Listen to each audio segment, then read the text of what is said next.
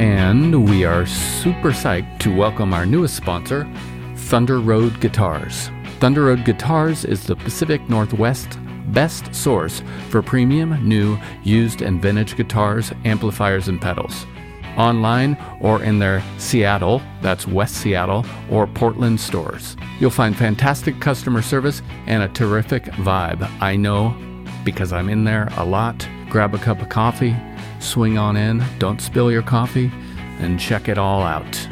And now if you use code TourStories10, you can get 10% off at thunderroadguitars.com. Yes, that's me playing guitar.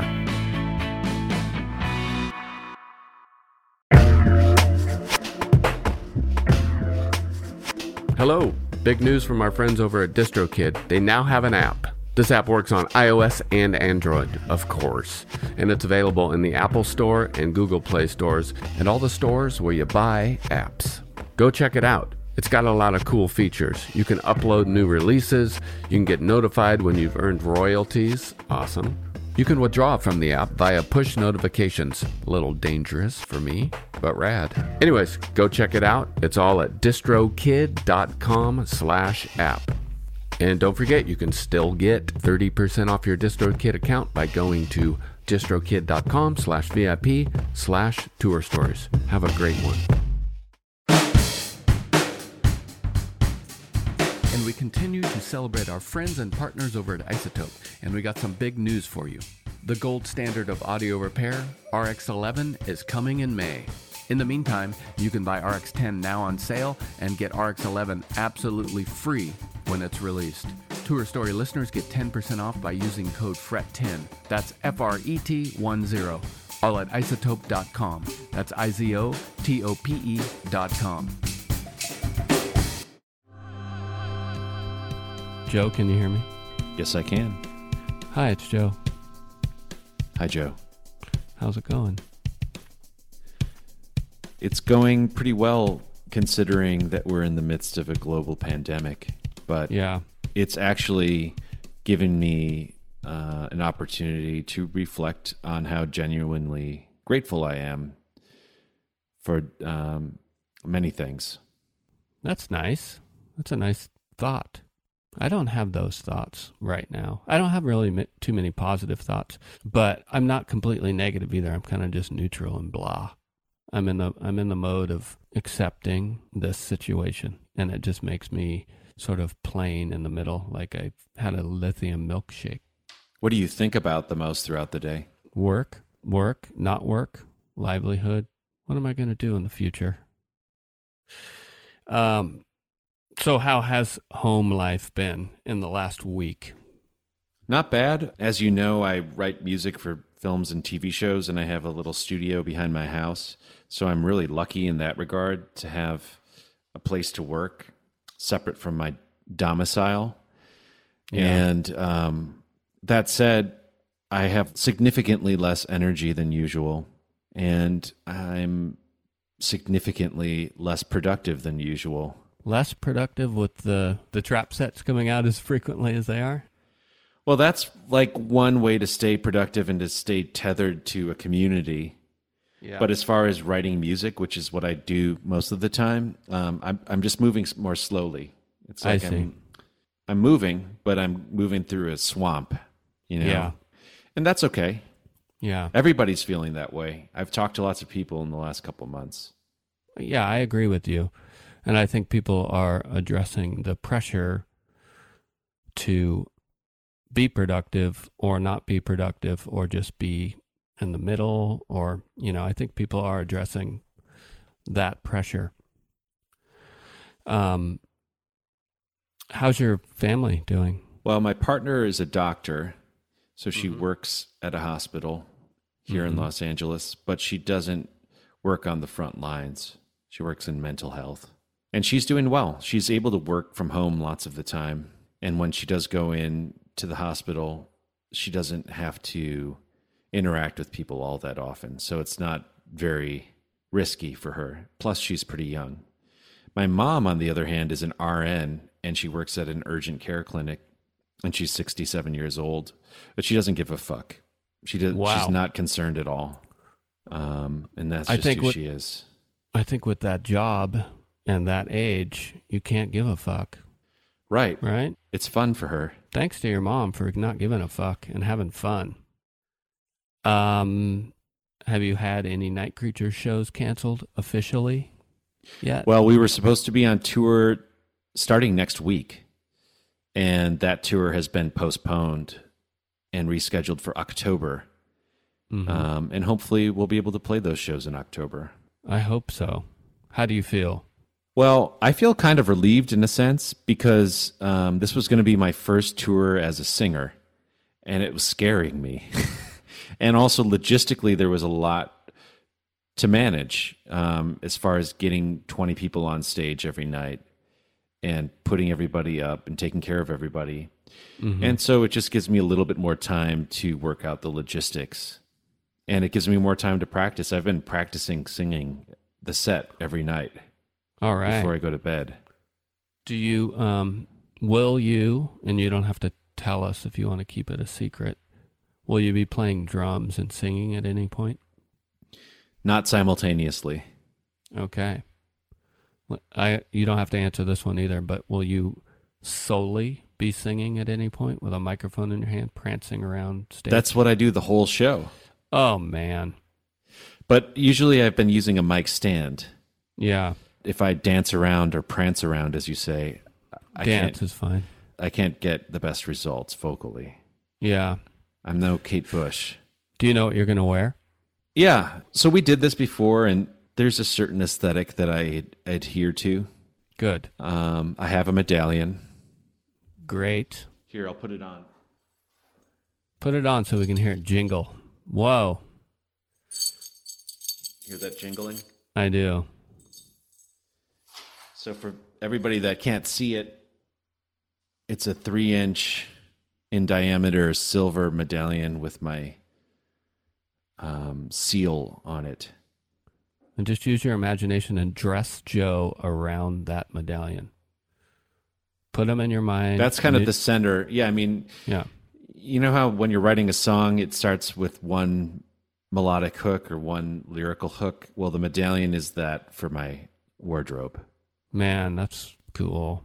I'm dressing you with my brain now. Well, later you can undress me with your brain. Okay. Okay. Well, let me get these clothes on first. Well, it sounds like you're busy. You know, you're working. Do you have a text thread with a group of people? Well, the most prevalent one is with my 4 siblings because one of my sisters has 3 daughters, and there's nothing that much more wild than, you know, my nieces who are 4 and 2 trying to drive my sister's car, which to me is the most amusing thing in the world. To anybody else would just be another video of kids.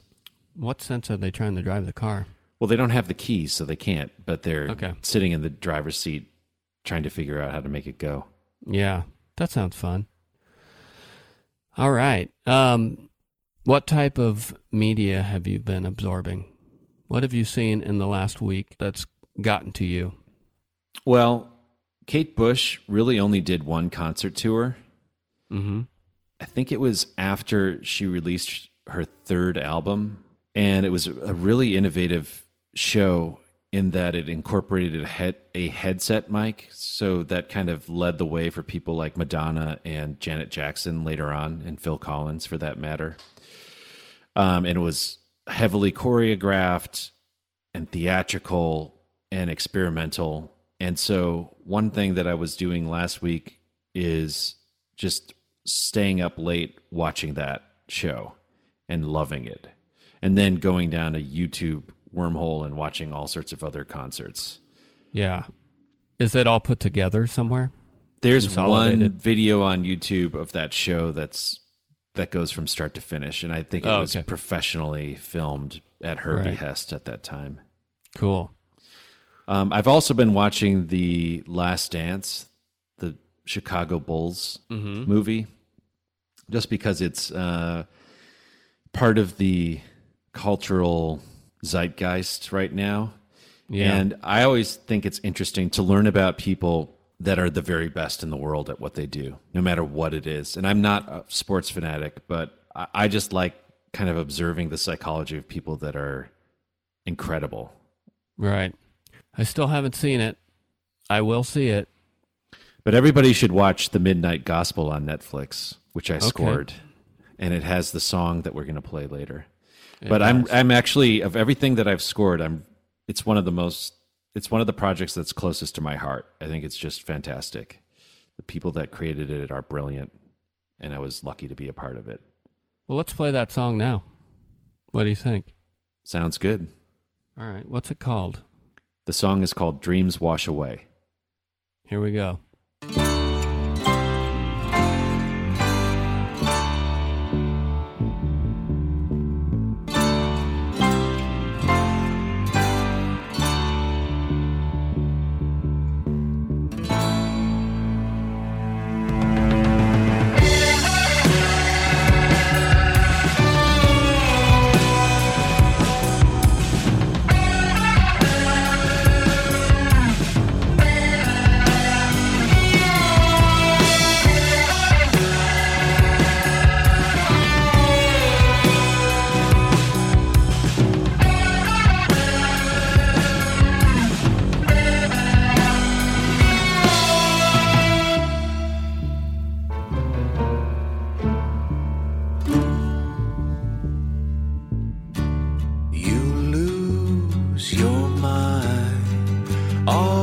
Things dissolve in time. The weight of will slowly diminishes, and fear subsides. All things dissolve in time.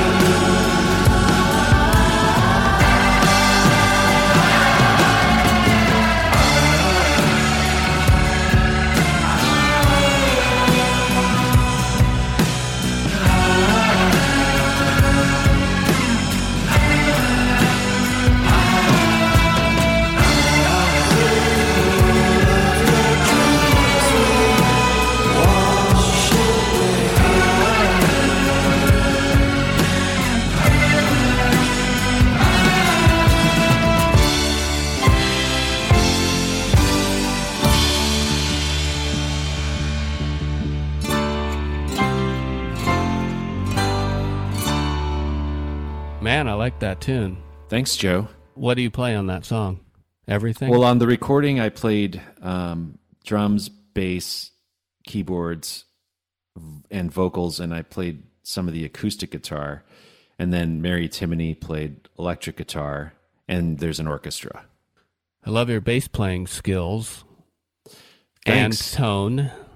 Where'd you learn that stuff? When I first moved to LA, I wanted to meet Carol Kay, and I noticed that she was offering bass lessons on her website. So I signed up for bass lessons with Carol Kay, mostly because I just wanted to talk to her and hear her stories.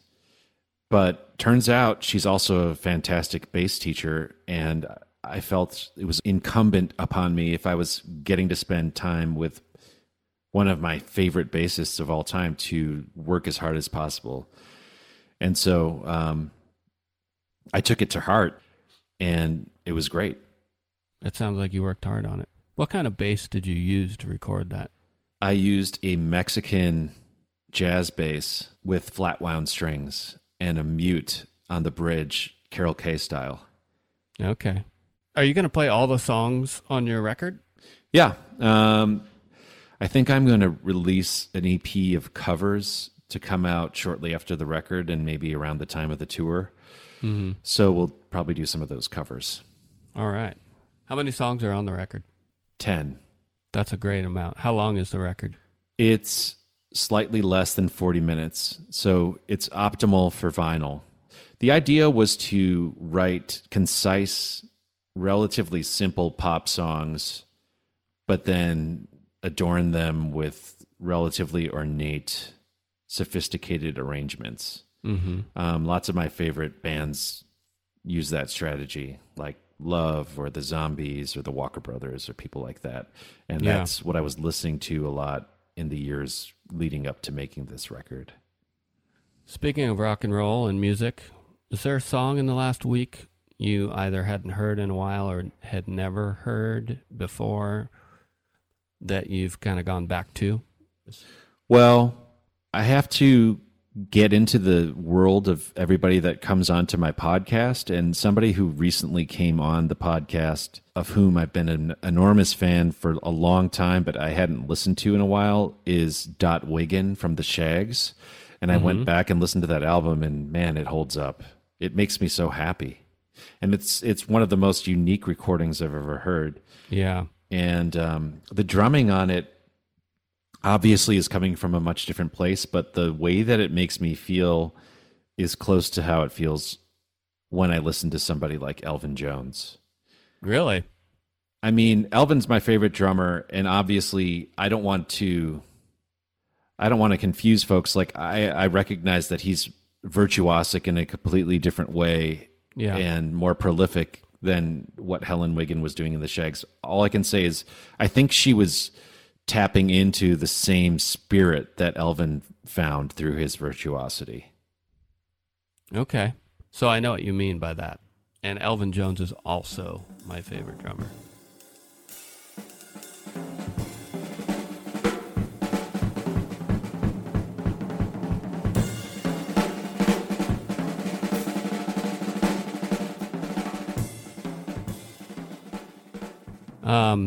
Well, it sounds like you're surviving through all of this. You're doing okay, maybe a little lethargic, as you say. You have any advice or recommendations for anyone who needs a little help mentally or physically making it through this stuff? Be kind to yourself. Mm-hmm. I'm somebody who's very hard on myself by nature, and so when I'm not as productive as usual, or I'm not getting as much done, or I don't feel as inspired, then I tend to think there's something wrong with me and can get down on myself, but that's not constructive. So I've learned to try to change my inner dialogue so that I'm speaking to myself the same way I would speak to a friend. Mm-hmm. That's great. And that's helped. Yeah. All right. Yeah, I mean, think about how you talk to yourself. Would you talk to a friend that way? No, I wouldn't. It would be mean. Right, it's mean. And the reason why we talk to ourselves in that mean way is because it does work to a certain extent. It's like we're whipping ourselves into shape, right? But after a certain point, it can prevent us from moving further. Like if you were coaching somebody or giving a drum lesson, for example, or teaching your son, you would start by talking about what they're doing right. And I think it's important to remind yourself of that as well from time to time. Right. That's good advice. That's going to be helpful to me at the very least. Thanks for your time, man. I appreciate it. Thanks for having me. It's nice to talk to you. I saw you in LA right before this all happened. I hope to see you again soon. Me too. All right. Bye. Bye.